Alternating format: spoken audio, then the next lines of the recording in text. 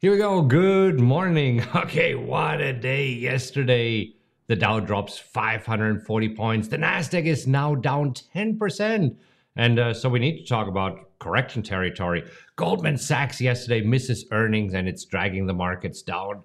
Huge day for Microsoft yesterday, the largest acquisition to date. So we got to see how this is going, what impact it has on the markets. And then we have more earnings this morning on deck from Bank of America, Procter and Gamble, I believe Morgan Stanley also. Anyhow, a lot going on. So today is Wednesday, January 19th. And if this is your first time here, hi, I'm Marcus Hartkotter. And that good looking guy over there is my head coach, Mark Hart. And together we have more than 47 years of trading experience. And every morning we sift through a mountain of news websites, newsletters, and reports. And then we take the most important news and go live right here to share with you what you need to know as you head into your trading day. If you're new to this channel, I know it can be overwhelming, so don't worry. We have a special video just for you that I will link to in the description. And that's a great place to get started. So let's take a look at what the markets did yesterday. Let's start with the S&P 500 here, Mark. S&P 500, similar to the other indices, just getting hammered yesterday. So the S&P lost 1.8% and really just in a free fall, opening lower and sliding for most of the day, finishing the session near session lows. Yeah, crazy. But then we also have to look at the Nasdaq. The Nasdaq really got hammered. I mean, down 2.6% yesterday. Yeah, big drop for the Nasdaq. It was the lowest close in 3 months, and you mentioned that word correction, Marcus. Yeah, We and this is where are we need to see. You see, if we go from the intraday high to the intraday low that was done here, we are at 10.6%. And as soon as a stock and index drops at least 10% from the most recent highs, then this is defined as a correction mode. I believe that if we look at the closing prices, though, if you look at the closing price here to the closing price there, we are just shy of the 10%. We're at 9.6%. So it really depends on how you look at it. But long story short, I said worst close in 3 months. So, I mean, NASDAQ's getting hammered. Yeah, and I think you also mentioned that 200-day moving average. So it seemed like yesterday was just a combination of different market forces. You had a technical breakdown with the NASDAQ clearly trading below its 200-day moving average. That's usually seen as a level that funds will look at for strength, and being above the 200-day moving average is important. You also have earnings coming in, and earnings kind of hit and miss, and this is where we just can't compete with 2021, where we just had kick-ass earnings, for lack of better words. But yeah, now we had this hype where we were hoping that earnings would come in and save the day, and so far it's just kind of been lackluster. Would you say?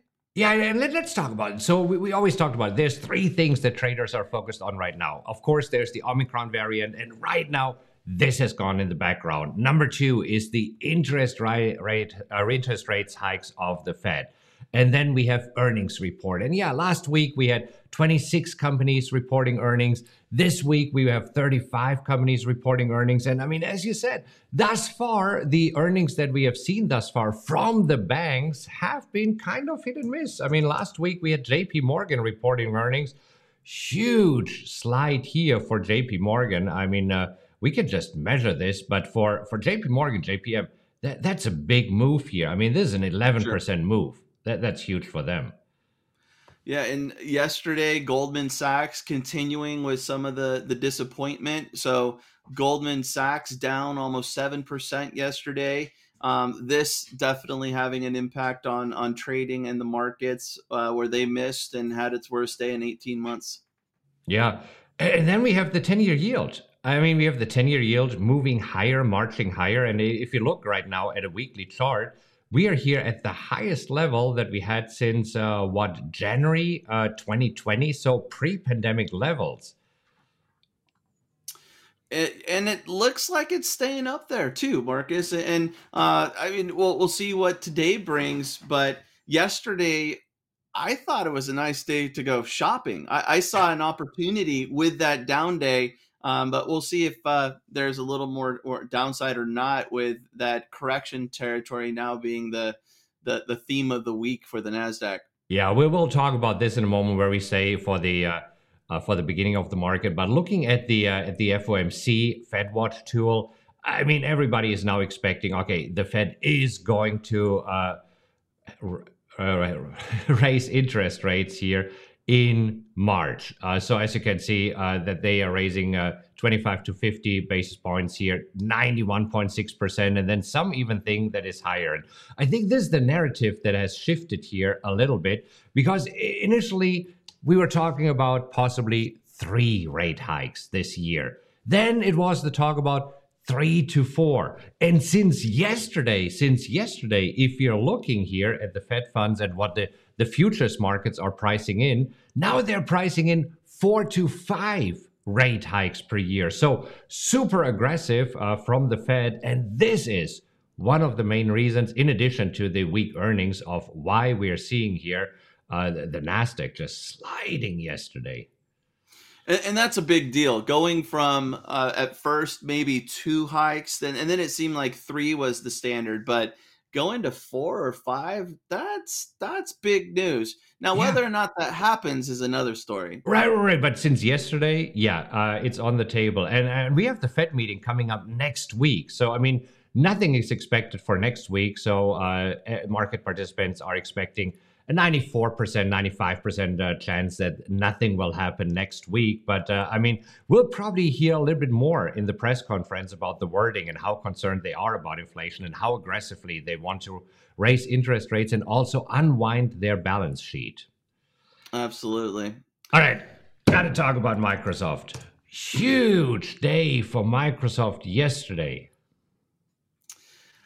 There's that Activision deal and a big announcement. So Microsoft down a little bit. Now, I mean, this is typical. When a company is acquiring another company, they're spending cash to do so, or using shares to do so as well. So it's not unusual for the buying company to see a little bit of a dip. Activision was a huge winner, and it looks like it's going to be an all-cash transaction valued at $68.7 billion. So Activision up 25.9% yesterday. And so it's super interesting because Microsoft agreed to buy Activision for $96 per share. But if you take a look at this right now, it's trading at $82. So if Microsoft says, we're buying you at $96, why wouldn't it be trading at $96, Mark? That's a good point. That is interesting. I didn't see that part of the deal, but normally you hit that level and then the stock just flatlines. But instead, you even looking at yesterday's reaction, a big open and then a pullback.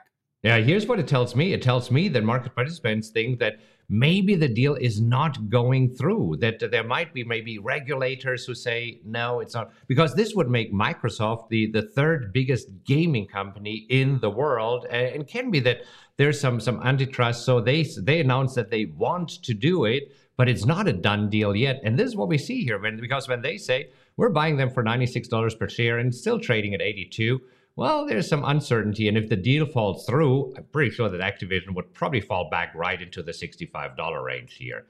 If you look at a weekly chart of Activision, I mean, Microsoft couldn't have picked a better time because from a year ago, I mean, Activision has been down here significantly. Let's take a look at this and measure it really quickly. So we're looking at a 45% drop. So well-timed, Microsoft. Yeah, and the thing that most people might not realize is that the gaming industry is actually 4 times plus larger than the entertainment industry. So we're talking about these big box office movies with big names and actors, and the gaming industry is just huge. So bigger than the music industry, bigger than the entertainment industry, and this is a big deal.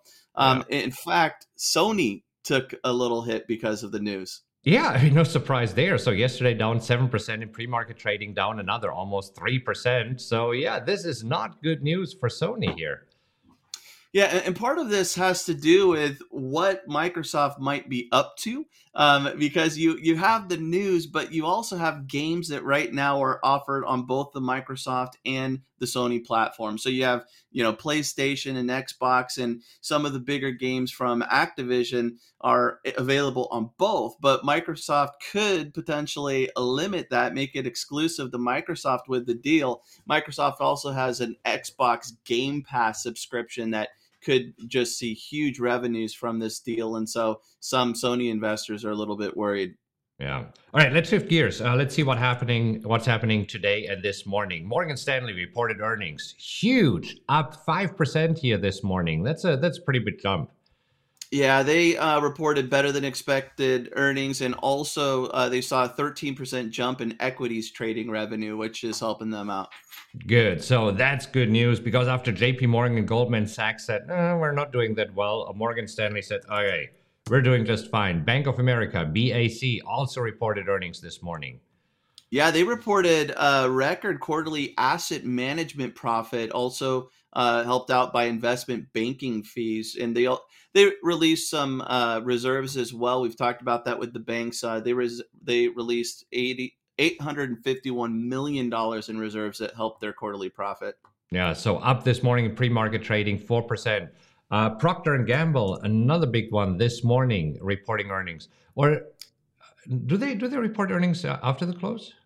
No, they already did. No. Yeah, they already did. I believe, because they reported better than expected earnings, revenue also better than expected. And they said that the price hikes actually helped the higher commodity and freight costs. So again, those are, some inflation concerns with earnings that traders are going to be focusing on. Can, prices offset the extra costs or other costs of burden? They boosted their full year sales forecast because of that as well. That's good. That's good. Okay, in a moment, we'll take a look at the pre-market action here in the futures markets, but we got to talk about SoFi. San Francisco based, around the corner from you, and big news for them this morning. They are up 17%. Huge jump. Yeah, so they've had to deal with some regulatory concerns because it technically isn't a bank, but they cleared a final regulatory hurdle to become one, and traders are liking that news this morning. Yeah, so this is big news for them. Okay, so let's see. After yesterday's slide, will it continue this morning? Let's bring up here the E-mini S&P futures. And I mean, at first in overnight trading, it looked ugly. This slide was continuing. But then around 3 a.m. Eastern time, this is when suddenly we saw a turnaround. And caused by, let's buy the dip again?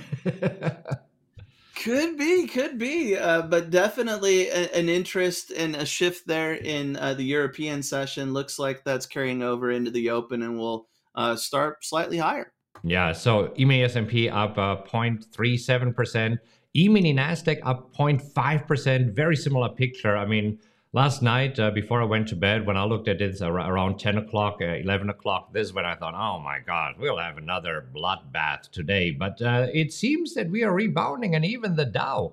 So seems that the news from Morgan Stanley, Bank of America, and also, the European session, as you mentioned, is pushing the indices higher here, pointing to a higher opening this morning.